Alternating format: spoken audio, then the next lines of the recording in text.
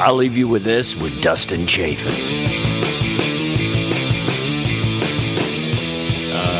Where were you just recently? I just did the Comedy Cellar at the Rio. The Rio, Vegas. Yeah, it was out. Oh, okay. Vegas, pretty cool. With I was out there with those gigs.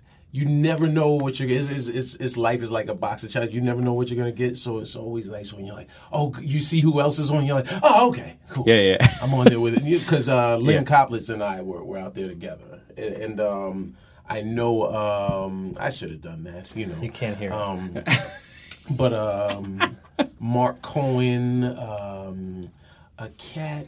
So how is the room? I know it's the Cellar is behind it, but I know the Rio is there. I heard mixed reviews about it. I feel like it's sometimes because I think Vegas in general. I used to play that room out there, Riviera. Okay. And the audiences sometimes. When I say mixed reviews, I just mean the audiences because I feel like certain audiences come out to these things that are not the best stand-up comedy club audiences. I always look at any sort of casino city, whether it's because they're doing the Borgata now out in AC. Sure. And there's Rio, and then one of my buddies, Angelo Sarukis, was at the Laugh Factory in Vegas, and Brad Garrett.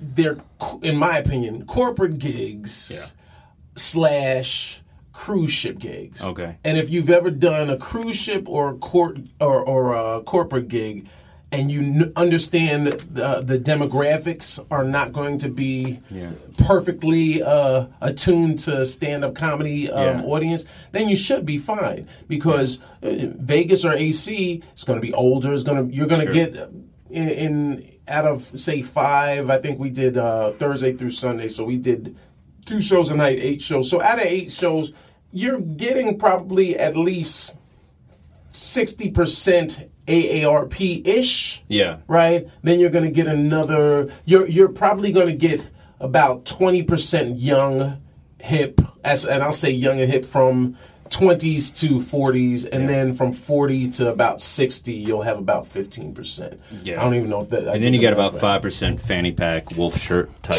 overweight Walmart people. Exactly. Well, you'll get more of that. There's probably more of that, but their age range will bounce between 30 and 70. Well, see, this is what I like about you is you're a funny comic because I feel like you have you could be 2 types of comic. Mm-hmm. Like I think you can go 2 different directions. Mm-hmm. I think you could totally, for a Vegas crowd, you could ham it up with the impressions and probably that's probably what a lot of them are wanting, that kind of thing. Right. Or you could totally have the point of view comedian and tell stories and that kind of thing. Do you find yourself in in that Vegas crowd kind of maybe doing more kind of the... I was just funny you say that. Around? I was, what's interesting is for the early shows... I think I was doing more POV. This is my point of view, and I have a family, I have kids. Because since they're older, they're not going to get they might not understand the Jay-Z impression. They might not understand, me referring to Fetty Wap. You know what I mean? But I'll do that for the late show. I'll do that for the late show because, as a professional, you and I and Anthony, we all know that, okay, you play the room you're in, you play the audience you're in. And so, there was one of the comics, he kept getting frustrated because most of the shows he did real well. Okay. But 1 or 2 of the shows there was a disconnect, and in my analysis, I was like, well, you know what, you're not adapting, you're not adjusting. Yeah. Lynn and I spoke about it on my podcast, Felt About Protocol, right? Yeah. And I said, you know what, he wasn't making the necessary adaptation and just making that adjustment to say, you know what, okay, I can't stick exactly to the same exact script. I got to change up a little bit. Was it John Laster? Or? No. And you know what? And John and I had a long conversation. We did I think 1 or 2 episodes of my podcast, and we had a long conversation about the Borgata situation. Because it's funny that it makes it sound like a 70s movie that Scorsese passed on, but it's like Chris Rock, but they just got shot. Right. They got shot. right? But for him, it was a situation, you know, because And that's let's back it up a little bit. So those of you who don't know, John Lasseter was a comedian, and he was very public about it, so I don't feel bad like I'm ratting some comic out. But a good guy, funny guy, friend of ours. very funny. He's been on NBC University tours and all kinds of comedy and stuff. Anyway, good comic. Went out to the Borgata in Atlantic City and was doing some material that was kind of not in the most positive light of our chief of staff, Mr. Donald Trump. And the audience went, haggis. Some people in the audience stood up and went crazy and that kind of thing. He said per night it was about 12 people per show. Now, in an audience of a room that holds 1,000, that's not a lot, but it's a lot when they go and complain. Yeah. And well, he said they were boisterous and, some of them were, that's when it is. They're standing up and fucking crazy. Because, a lot of these people carry guns. They've got permits and shit. So it's like you don't know what you're dealing with the Trump guy. Because I do some anti-Trump stuff, and it's like I'll see it in their eye that I need to back off a little. Right. It's the craziest thing I've ever seen in my life. Bush people were crazy for Bush, but they weren't anything like this. Well, because Bush didn't make them feel emboldened that they could. Yeah.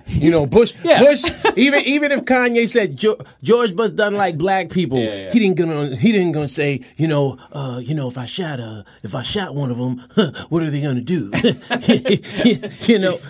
And Trump, saying wink, wink. I could walk out on Fifth Avenue and shoot someone and I'd still get away with it. Once you put that out into the energy of the universe. And it's so ridiculous for a stand-up comic to have to deal with that kind of hostility. And when we're all just, I can't even, there's no sign here, and I still want to point Comedy Club. It's instinct, because it's like, that's all it is. We're trying to lift your soul. Right. That's all we're doing, trying to bring joy into your life. Right. And people just want to get crazy about shit. And they did with John, and after he did, by night number 3, he did the first night. He said to himself, "I wonder if maybe it was the audience," which I understand. Second night he did it. After the second night, in my opinion, I'd have said, "All right, that's enough." Third night he said to himself, "Okay, I'm just going to do it, and then I'm not doing it for the remaining 4 nights." He did it the third night. Oh, and side note, after the second night, he posted on his social media. Guys, do you think I should do it? Should I stick to my art, or should I just make adjust? And then by the third show, after the third show, he posted, "Well, I'm getting sent home." Now, here's what's funny: I did that gig with Harris a month prior. Okay. When you note on social media, when you put where you are, like when you put a post up, you can include where you're located. So when he put up the post saying, "Do you think I should do my joke or not?" I just scrolling, I saw it said that. I was like, "Yeah, do it," right? Yeah. So then when the night after he got was getting sent home, I read it and I was like, "Oh, damn." And then I saw it said Borgata Spa, and I was like, "No, no!" So I called him, and we had a long conversation, because I've known John since he moved to New York. He's always been a good cat, smart cat, and I explained to him from my position, because I heard what his perspective was. Well, you know what? They wanted to bring in a new energy when Gotham and the Mazzillis took over booking the Borgata. And even the management at the Borgata said, "You know what? We've been booking the same guys for years. We want some younger, hipper energy in this casino doing comedy." That being said, I get that, and I agree. And even when Harris and I went down, he used a particular verbiage that after he did it the first night, he made the adjustment and said, "Let me take that out," just because someone had an issue with it, and not because he was trying to coddle to them, but just, you know what? I have other words I can use. I'm smart enough to adapt. Well, I had 2 things. One thing, because I'm a dick, and I was like, "Is John drinking again?" And then, and then the second thing was, and he wasn't. Yeah, which is great. Right. But I've literally had to take the ball out of his hand at Boston a couple times. Who hasn't? Really? I was there too. I was right there with it. We were all fucking maniacs. With the Bag It In closing was the best thing that ever happened to my sobriety. But one thing that bothered me about the whole thing was not the censorship. Like, he should definitely be able to do. I know what you're going to say. Yeah, but what bothered me is how, first of all, he got paid for the whole week, and that never came up in a post. That never came up like they paid me in full. They took care of me. They came out and talked. I mean, he said they came out, but they didn't.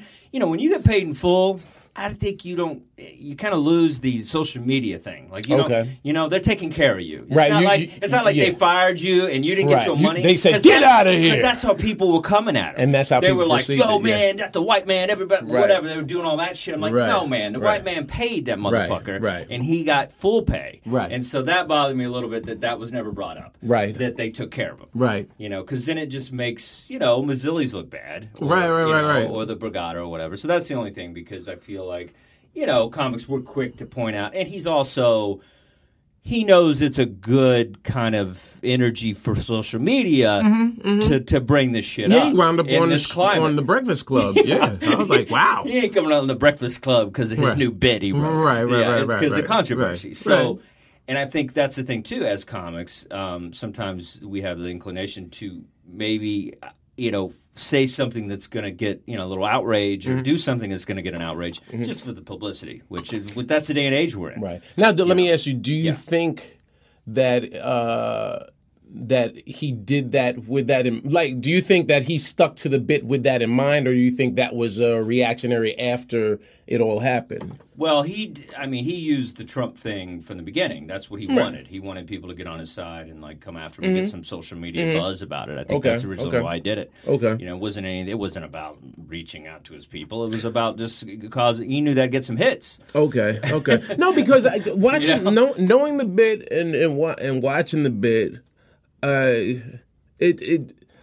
watching the set, my thing to him was, I said, look, man, you're a headliner, which means you have 45 minutes to an hour of material. They only ask you to do 20 minutes of material on this gig. Like I said, a cruise ship, a casino, those are corporate gigs, right? Because they're not there to see me. They're not there to see Dustin. Not there to see John Les. They're there. They booked this show specifically to keep people busy and reset to go spend money and gamble, right? So because of that, and here's what's funny, Seinfeld, the Saturday that we were there, our final night, Seinfeld was there. And that was a stark contrast, because people actually paid to go see Jerry Seinfeld. People might have paid to see us, but they didn't pay specifically to see Dean Edwards, Harris Stanton, or John Moses. They paid for a comedy show, and whoever happens to be on, so be it. So being that... See, because I've been doing it a little longer than John, and because I have a family, and because I'm looking at it as, hey, this is a good paying gig that's close by, that you can probably do at least once, if not 2 or 3 times a year. Why mess that gig up to say, well, here, I'm going to do this 5 to 7 minute bit? And I understand this is, to John, because John and I, we spoke about it, and he said, well, they told me they wanted young energy. I said, yeah, but you have other jokes you can do. Yeah. Absolutely. That's my biggest thing. If after the first night it didn't work, okay, I might go ahead and do it again to see if it was that crowd. But once I see it's that there are people that are finding a reason to be upset about it, and this is artistic scrutiny. You have a choice to make that decision, but once you make that decision, you have to hold to it and know you might be closing a door and an opportunity. Yeah, I think there's a lot of things. I can look at this from many perspectives, because I'm a stand-up. I also run clubs and things like that. So, but I also think, there's a lot of things happening here. First of all, the Brigada, they need to maybe research who's coming in and maybe getting a feel for who's coming through. They don't fucking Google us or look at our shit. Maybe they should do that. And secondly, there's a problem that I have with a lot of city comics. We get that city swag, and then we got our Bill Hicks shit going on stage. And it's like we get spoiled with these, alternative audiences. Rebellious. Yeah, and we think that we can just transfer that to any room, and it doesn't. I learned my lesson hard. I was doing this whole Trump thing, and it was going, really well, and I was killing with it. It was fun. And then I took it to a fireman's benefit and cops and all that shit. And I get up and I opened with it. Oh, damn. And, the whole joke is, about about just basically, your parents, like when they vote for Trump, it's like they're ready for the nursing home, that kind of thing. And so I go in, and it was just dead silence. And I've never had silence in a room like that because that's my people. Right. Like I destroy fire halls. That's what I do. Blue collar. That's what I do. Absolutely. See, the cowboy hat, they're into people, it. Right. And it was like, and I had to dig out of it. And I had to just and they eventually came around, but it was like awful. And I did it a couple different times. It's the same kind of thing. I had to dig out of it. And then recently you heard Brian Scalera, boo, that can't happen. And then the last couple of gigs I did were off, Manhattan or whatever. And I didn't do it because I just didn't want to put myself in a situation. And for a while I was thinking, I'll just fucking convert them. And I think there's a thing in our head, too, that we think, because Chris Rock converts, sometimes people to seeing the black experience that are not black. Which is the part of as a creative, as an artist, whatever your vocation is, whether you're a singer or you're a rapper, a comic, your goal is to bring people to your world as opposed to you having to go to their world. Yeah, and I don't think people realize, I've always, for years, I've been like, Nina Simone's a great singer, and then recently I realized how much of a fucking activist she was. Like, in my head back then, I was just like, oh, she's great, jazz singer, pianist, and then it's like, then you realize how much she was trying to say to people. And so it's like, I don't think people get that message, but I'm going to tangent off of that. But yeah, I think it's, but there's sometimes, it's just a check.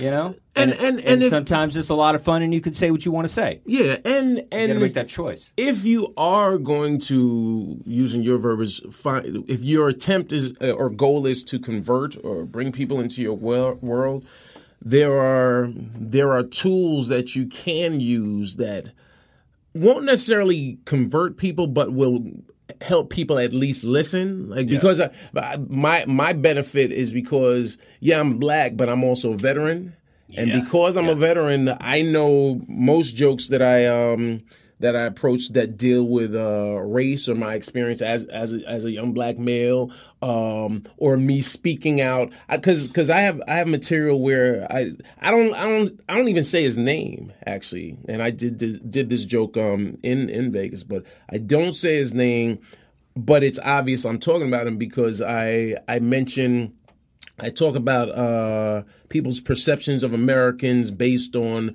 the administration, and then I mention people's perception, and it's funny because it's a joke that I used to do when Obama got in, because I was using Bush, and then I was using Obama, and it's not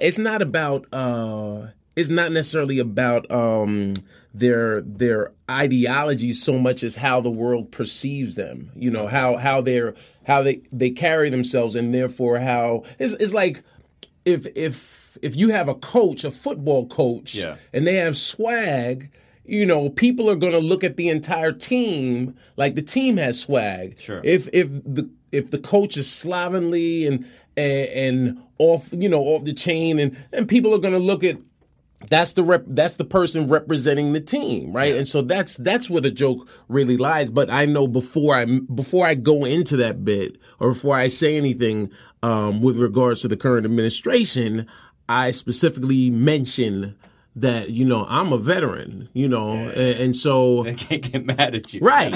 It's like going to the Apollo Theater and your voice is terrible, but you say this one's for Jesus, and you're like, oh damn, we can't boo this motherfucker, right? All right, let me bring you in. That was fun.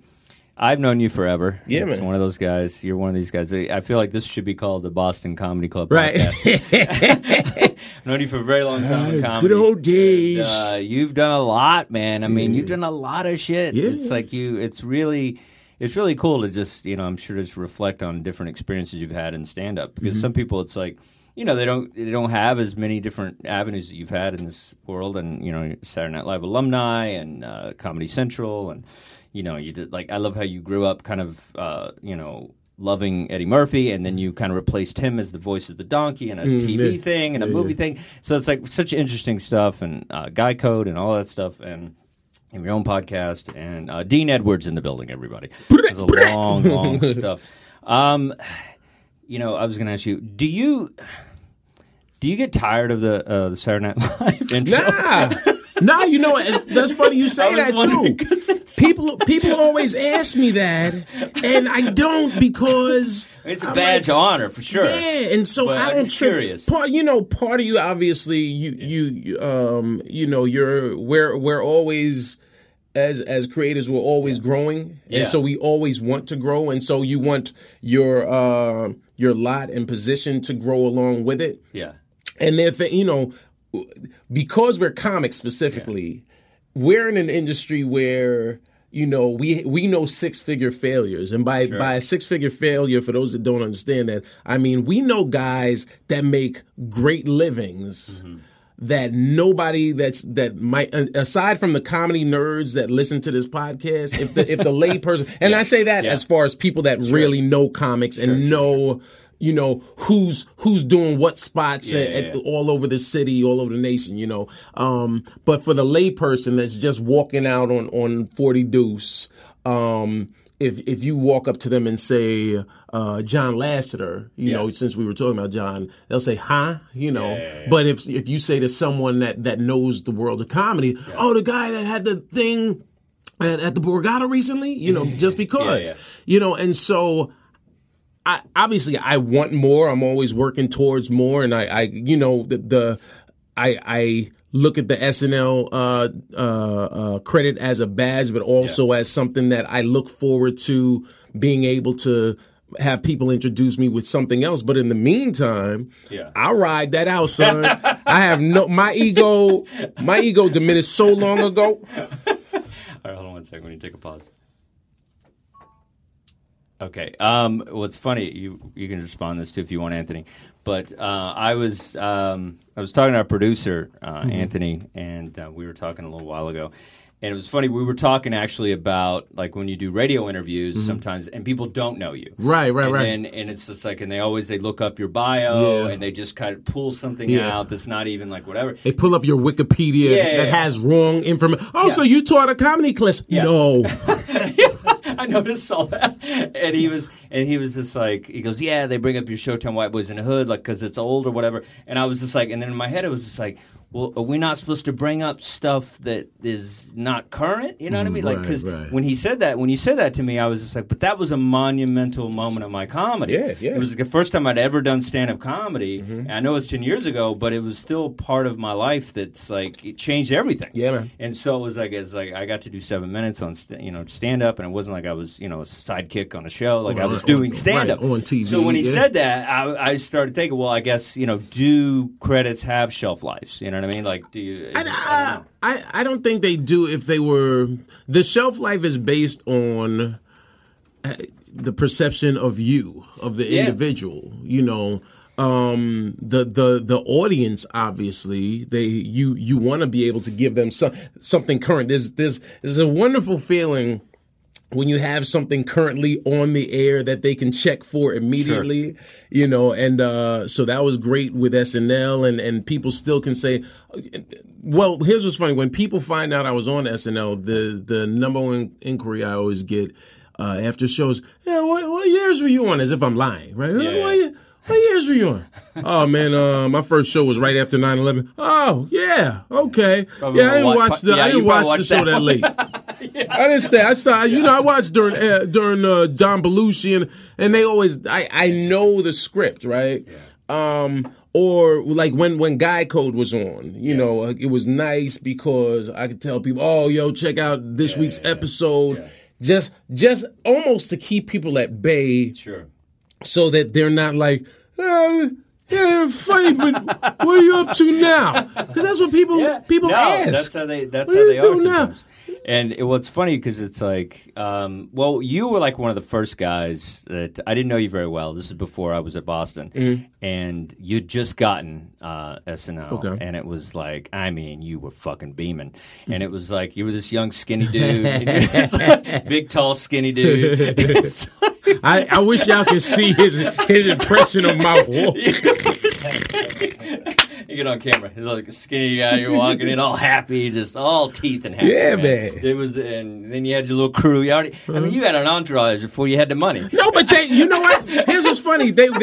Some people it's funny that you would see it as an entourage.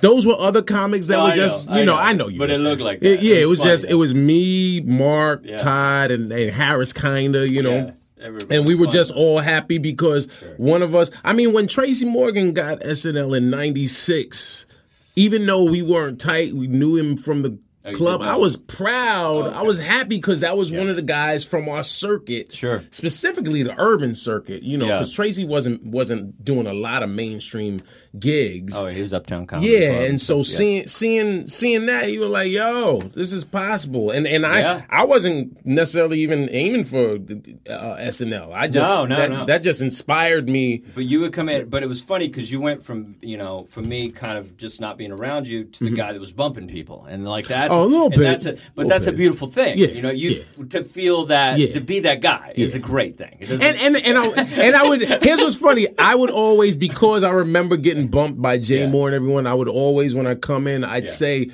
who's on, and if somebody was about to go on, okay, well, I'll go after. I was doing my best to bump in a polite way, if that's possible. Like I wouldn't just walk in and who's next? I'm next. You didn't do the Amy Schumer. No, I didn't. We use it as I'm a verb. Here, bitch. Hey, what's up? Hey, buddy, aren't we cool? Yo. When I heard that, I was like, yo, you can't do that. Another level. Yeah. Really, no, I wouldn't do that. She's a good comic and she's funny, but she's... You did the road with her. I did, yeah. I was in Sweden with her. Really? It's weird, yeah. Wow. Yeah.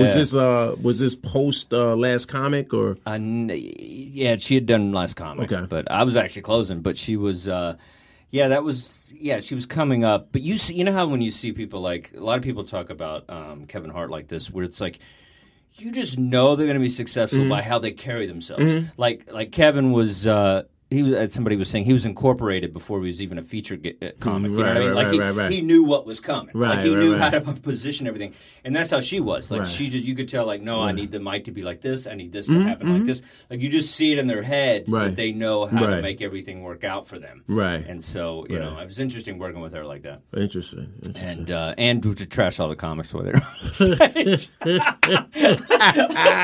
Which just makes me laugh because that's such a, like, Todd Lynn and all those guys. So it's like we kind of grew up in that, and she probably got that from Patrice or whatever. So it's like that's one thing that I miss a little bit. And my feelings were hurt a lot along those ways of, like, the Boston days of, like, Patrice and Keith, Robinson and all those guys.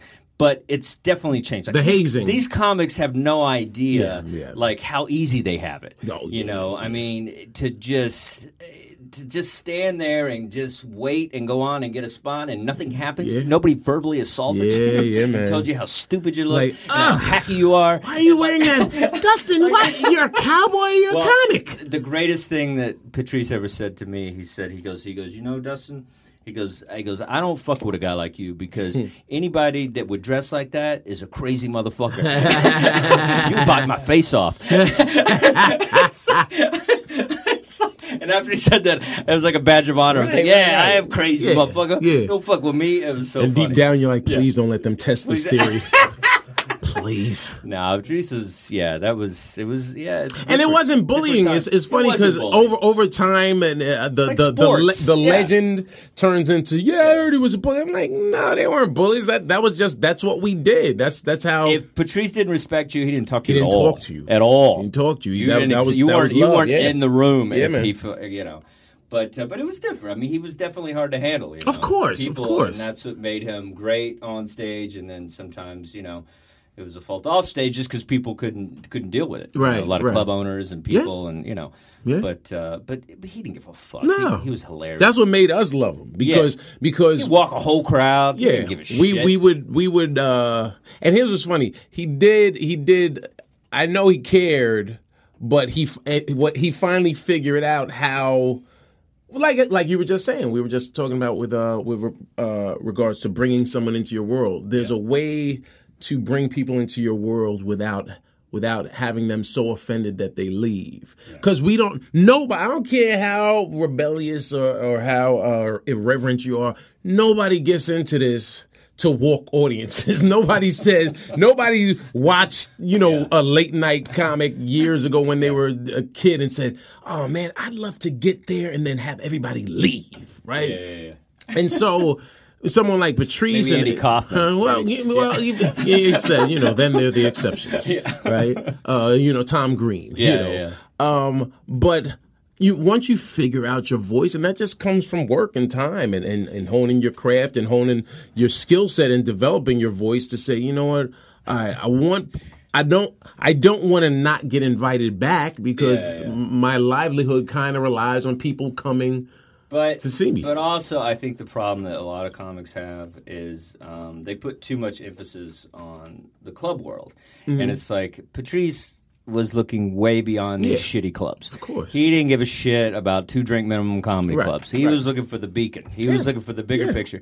And it's funny, when they pass and then people come out and start saying things. Like I saw this thing the other day that would just drove Patrice crazy. DC Benny had a little video and he had a moment where he was talking to, he said, he's having one of those soft, tender moments. And he's like, I'm talking to Patrice. It's after 9/11. And he was like, I go to England and everybody knows who I am. And then I just wish they loved me in America like they love me out there. Nobody loves me here. And he was saying this thing. And I was in my head, I'm just Patrice going, oh, come on, stupid. Why? DC, who cares? Stop begging. Yeah. So it's like that's what was in my head. It was like it was just like the fact that Patrice is having he's having a tender moment about Patrice, and like that's the last thing he would want. Right. Well, those were personal moments that if they were had, or even if he had them, because I think if you were friends with the cat, then you did get to see beyond the facade and the mask and the hard exterior, and you got to just sit and talk, as friends, and see a vulnerability that the layperson didn't see, and that's what all of us. We all have a certain persona. Who did you meet? Like when you were on SNL, that kind of like it was almost hard to be around. Did you meet people like that where you were just like, holy shit, like fan, like nah, really? You know what? You're cool like that. No, well, you know what? That's the New York in me that I'm I'm not sweating. Impressed. Now, mind you, meeting like Beyonce. I met Beyonce and I was giddy. I was you met Beyonce, nice. Beyonce, both times she came to the show twice in 1 year. One time, Jay-Z was the musical guest. This is right when they first started kicking it. Jay-Z was a musical guest, and she featured on 03 Bonnie and Clyde, and then she came to premiere Crazy. I was at I think that might be the first live performance of Crazy in Love was my final episode, and Jay-Z was there. I was giddy. Met Chevy Chase, my first Beyonce episode. Beyonce was... Yeah, because you never know. Nah, she was glowing. You know when you go from like TV to real person. Yeah, because like Tom Cruise is like from a midget, Beyonce to Barry. Like yo, Barrington.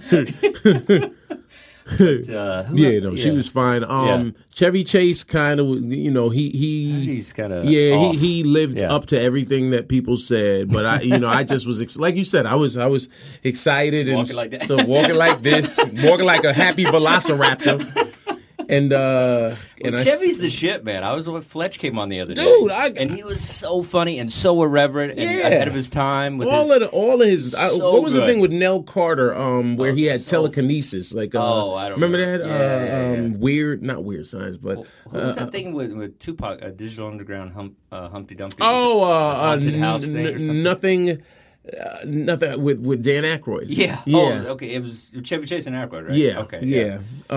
Some haunted house. Yeah. Yeah. But I mean, all of his joints, I was a big fan of him. He kind of was off-putting, but then the next week, Steve Martin was hanging out, and I spoke to him, and he was very, very friendly and cordial. And the beauty of working on that show is, I remember Tracy saying it's a microcosm of the industry in Hollywood, and it is because 1 week you're hot and the next week you're not, and you see how people treat when you're hot versus when you aren't. So like my first episode, I was in a bunch of sketches, had a lot of heat. Everybody, everybody was coming up to me, agents, I have an agent. Yeah, just take my card, all that. And then the next week, my second week, I was on the bench, and the one sketch I was in got cut, and suddenly I'm not in the show, and you feel the difference. And that's and in Hollywood, once you learn the sort of the peaks and valleys and learn to check your ego.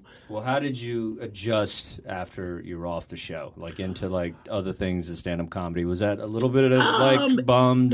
Well, obviously it was bummed because you're like, oh, I had a show and I could tell people watch me on this show, and now I'm like, oh, I'm not on the show, but I wound up with a deal with ABC Touchstone, and so that kept me. I firmly believe that however many years you're on television, you buy yourself that many years off. If that financially. So if you're on TV, like I was on TV for 2 years and I had a deal for another year, so that bought me 6 years of no financial issues. Right?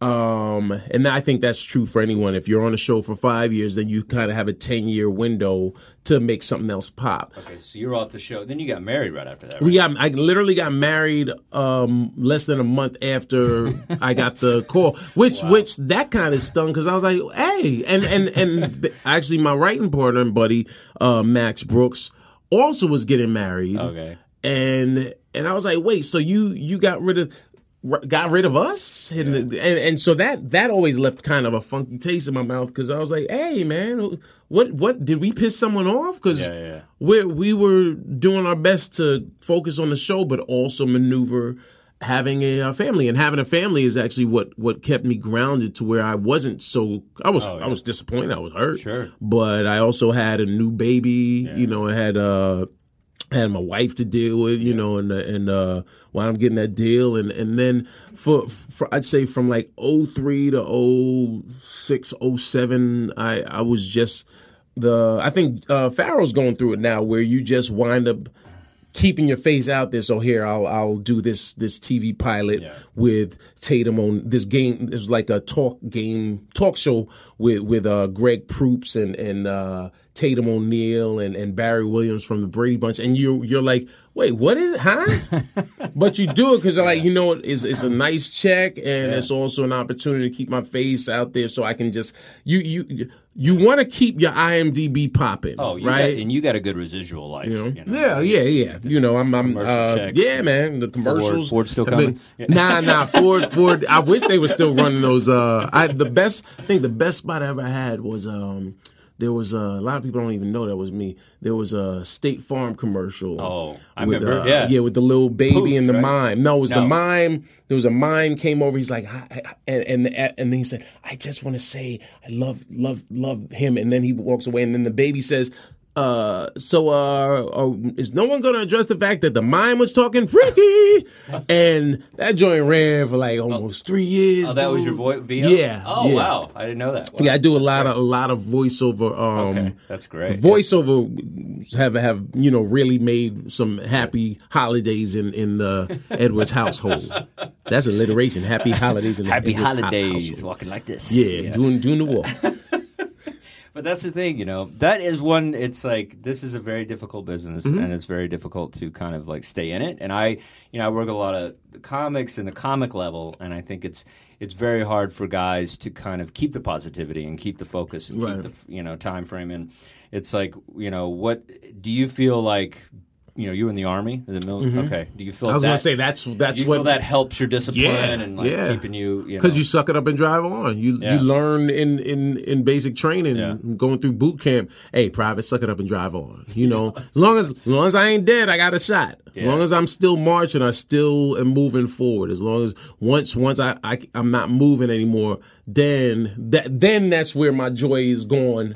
Sure. Because I'm like, there's no hope. You got to have hope. And I have this conversation with, family members, friends, and people like, yo, you actually have a good, positive outlook. I'm like, well, you want me to sit around miserably? Like, oh, man, I can't do that. I gotta, especially because we're in the business of making people laugh, and you have that to sort of lean on and say, you know, when someone comes up to you after a show, and we've all had this happen, someone comes up to you after a show and they're like, you know what, thanks. You're like, huh? They're like, no, I was having a bad day, and you made my day, so I appreciate that.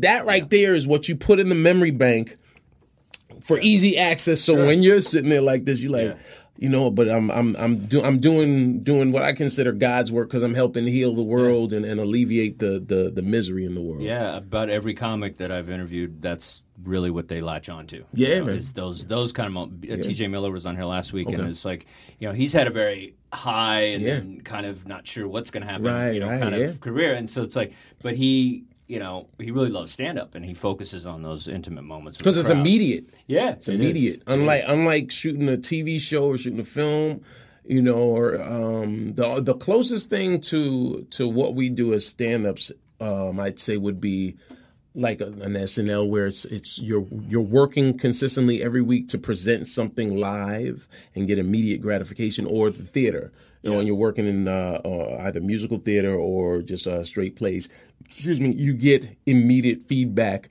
for people to latch on and say, okay, good. And you get those goosebumps that let you feel fulfilled. Yeah, no, that's what it feels. How was working on Top 5? Like that's Top 5 was awesome. Here's what's funny. I call it the black crashing. Yeah, that's funny. That's funny.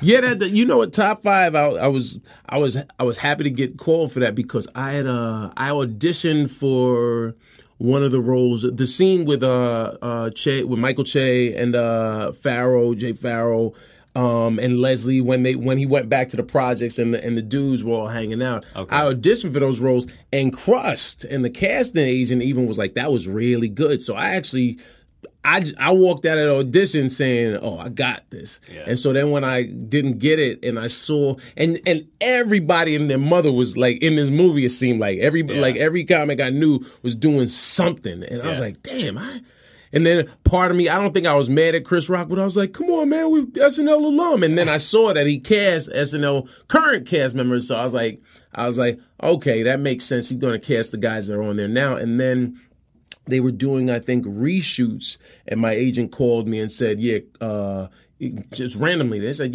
Chris Rock just requested that they want you to do stand-up in this movie. And I said, you know what, shout out to Chris. He didn't have to do that. That means he was, you know what, let me figure out how I can get it. And he used myself and Lynn. Yeah. And I'll never forget, he gave Lynn like the dopest compliment. Gave Artie, because Artie was the host in that scene. I think Natterman wound up, they used him just in a walk by. He was in the background. And then I did my thing, and he said when Artie was, he was like, who else could do this but Artie? Who could keep these extras going like it's a real show? Yeah. Right? and Artie did, and then then he when Lynn did her rape joke. Yeah. And crushed. And that's what was beautiful, because these are extras that are sitting around all day. And he says, yo, that's the funniest rape joke I've ever heard. And I said, only in a comedy world would you hear someone even fix their mouths to say something like that. You know, so I was happy to just be in that scene. I was happy I made the cut. And I just watched it, because I'm when I leave here, I'm going to, we're redoing my reel, and so we actually used that scene. And I was watching. I was like, yo, this was a good scene, because that wasn't a fake laugh like between him and Rosario and JB Smooth. I was like, okay, I got a real laugh. So that's just a nice moment. Yeah, to add. It is funny trying to do. You know, I did the thing for Crashing, where you're just standing on stage and you have to do the same bits like 8 times in a row. Yeah. And then it's funny with the crowd, the extras. You know, they're not getting paid to talk, so they can't interact. You can't ask them a question, but in your instinct, you're like, hey, where are you from? Oh, okay, you can't, you know. So it's like they're just sitting there with that look on their face. Yeah. And then in my scene, it was like, before I even got up, they said, okay, everybody bombs in this scene. And then this was kind of a compliment, because it was like, he told me to like do it and try to bomb more, because I was making them laugh. I was making the crew laugh. That's funny. And I was, because that's the instinct. I was like, I don't know how to not be funny. What are you talking about? Right. But, same situation, whereas Pete Holmes was kind of a guy that I brought up. Yeah, I remember Pete He was my on marker. the door. Yeah, at Boston. and it was nice that it was funny because like when Crashing the first season was happening and like that's all everybody was talking about. Everybody was coming in, being like, "Yeah, I just got a scene on Crashing," and they redid the Boston. I'm Right. like, every person I talked to, they tell me about their scene in Crashing. It was driving me insane. Of course. And then I kind of reached out. And I was like, if anything comes up, whatever. And then I just figured it was done. Now, did you reach out to him or you were just? I didn't text him. Okay. I said, if you ever need anybody to play a comic, whatever, just let you know I'm around. And then I didn't hear anything. And then out of nowhere, it was really funny because I had this old AOL email, and it was like 2000. Where you don't empty it, and then apparently, and then he texted me, and he was like, "Dude, the agent's been trying to get a hold of you." And I'm like, "What are you talking about? They emailed you like 3 times." And I was like, "What email?" And they were like, "The AOL." I was like, "Fuck!" And so I'm like trying to delete all the emails to find the email. Now, Peter, know. Just call me, motherfucker. Right. So that all worked out. Did he respond to when you first texted him? Did he respond with friendly. anything? We're friendly. He hasn't detached from me. Okay, He's cool. I figured as much, but I'm always happy to know that because I know he's at a certain level where he's not getting 10 texts, he's getting 100 texts daily from other comics and just the industry. It's interesting you bring that up because I feel like there are some people that don't reach out anymore. Yeah. And it's just like and it always pisses me off. Like, well, it stings because I've had that happen with guys, with comics and just actors that I've worked on projects with and that you were tight with. There's some that you were cool with, there are others that you were tight with, and then you realize, this is just Hollywood and this is par for the course. But it still stings, but it just, over time, you develop thicker skin and makes you say, you know what, I just have to know not to get too attached to the relationships that I make in this industry. And I still think Pete Davidson's a good person. Mm-hmm. I did. See, I didn't know Pete like that. Did he used to work your joints a lot? Yeah, well, I brought him up. Oh wow! Times. You know me. I take credit for everybody. It's like, hey, you came through me. But if you helped, everybody. You came through me. If you help somebody, you help somebody. I don't care. The smallest or the biggest level. If you gave somebody opportunity when nobody else did, they're supposed to always remember that. I think so. Some guys hold it over people's heads a little too much on the road and stuff. Right, it's always right. Like, those guys. Right. I started this guy, and I started. Without you, none of this would have happened. Calm it down. Right. Yeah, somebody would just find another mic somewhere else. Right. But there are people that I've noticed. I do see people that have access to comedy and stages, and sometimes they do pick the wrong people. When you say the wrong people, meaning sometimes the unfunny people over somebody that might be worth investing in more. Okay, somebody that does have kind of more potential in making it a difference in this business, and sometimes it's your buddy. Right. A lot of times it's your girlfriend or your buddy, and God knows I've been a victim of that in the beginning. But that crazy redhead, wow. But it was funny. As soon as you said that, I knew exactly. I don't know if anybody else did, but immediately I saw the face. But I learned my lesson. It's funny because Leah's a great comic, but for the first 2 years we dated, I didn't give her stage time. Really? And I ran all kinds of rooms, and because I wanted her to earn it. And I felt like I didn't want to do the same situation twice. Right. But so what's next for you? We're going to wrap this up pretty soon. Next up, the podcast is always popping. What podcast? It's called The Furthermucking Protocol. Okay. It's on SoundCloud and iTunes. What do you guys talk about on there? We you know what? I'll explain where the title came from because people are like, The Furthermucking Protocol. I like that, and I like the logo with you and the bat. You know what it comes from? It came from new comics coming up and sort of breaking protocol, and not having Patrice and Todd Lynn to sort of check them, and me saying, you know what, I want to have a podcast where I talk about whatever's going on pop culture wise from my perspective or what's going on in the world, but also just dropping some jewels to let them know. Listen, if there's if Chris Rock, Colin Quinn, and Jerry Seinfeld are sitting at a table in the Comedy Cellar, that's not your time to walk up and, yo, Chris, Colin, Jerry, I'm a beast. You need to bring me on the road. You don't know who I am? And that's what I see, especially with social media, with the advent of social media. I think more people are more aggressive, and it's good to be confident and to have that confidence. But there's a fine line between confidence and arrogance, and overstepping your boundaries and not staying in your position, man. But there was a guy on Instagram that I don't know if you know about the whole thing, but he dissed on Kevin Hart for years, back and forth, and then he ended up getting on Wild and Out, and he wasn't. What's his name? DC Young Fly. Yeah, and it was like his whole angle was to kind of come, and it's and then it's amazing to me. And it's a new day, and I think there's because.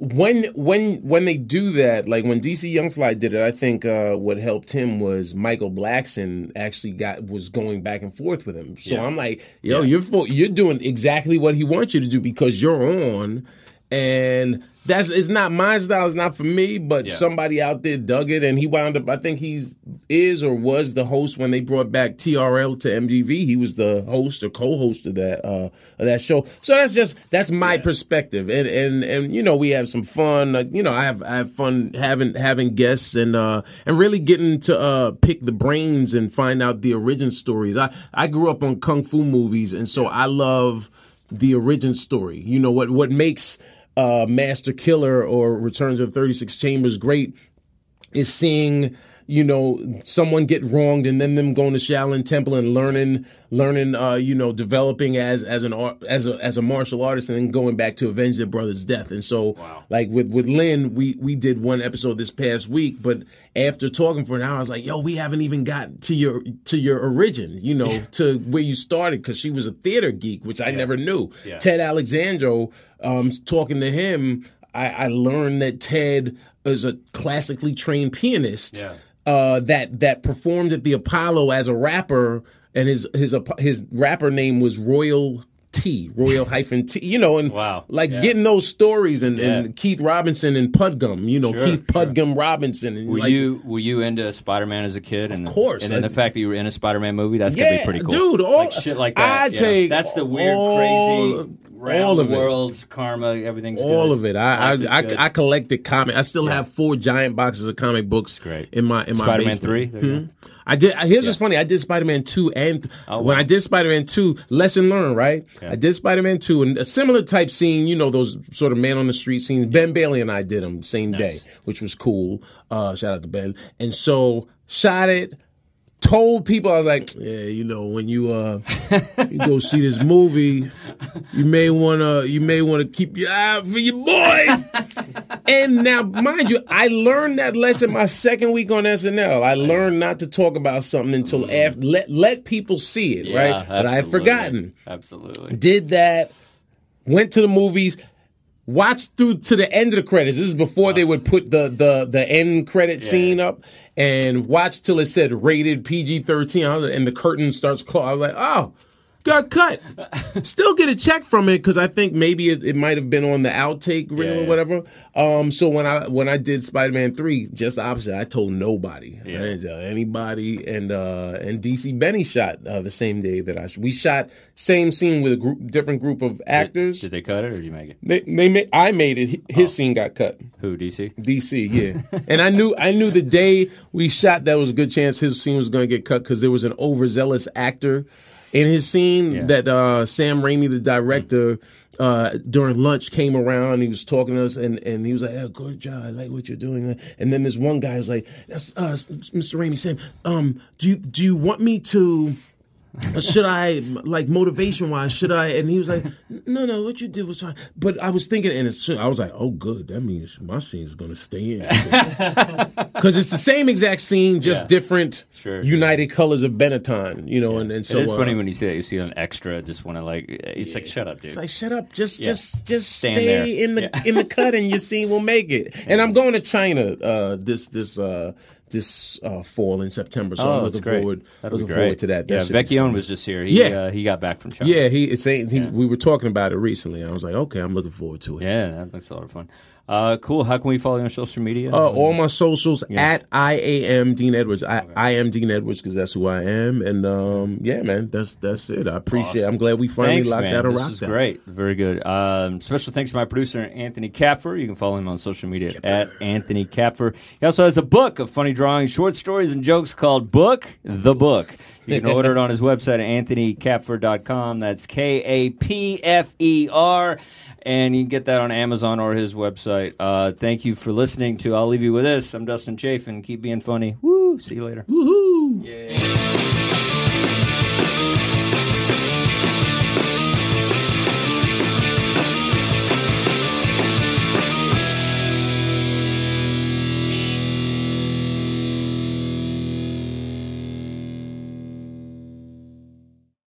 Have you heard about the 2018 study that showed half of prenatal vitamins tested had unacceptable levels of heavy metals? No? Well, now you have. I'm Kat, mother of 3 and founder of Ritual, the company making traceability the new standard in the supplement industry. I remember staring at my prenatal vitamins and finding all these things I was trying to avoid. High amounts of heavy metals, synthetic colorants, and unnecessary ingredients. So, at 4 months pregnant, I quit my job and started Ritual because I believe that all women deserve to know what they're putting in their bodies and why. I'm so proud of our prenatal vitamin. The ingredients are 100% traceable, it's third-party tested for microbes and heavy metals, and recently received the Purity Award from the Clean Label Project. You see, we trace like a mother because, let's be honest, no one cares quite like a mother. But don't just take my word for it. Trace for yourself with 25% off at ritual.com/podcast.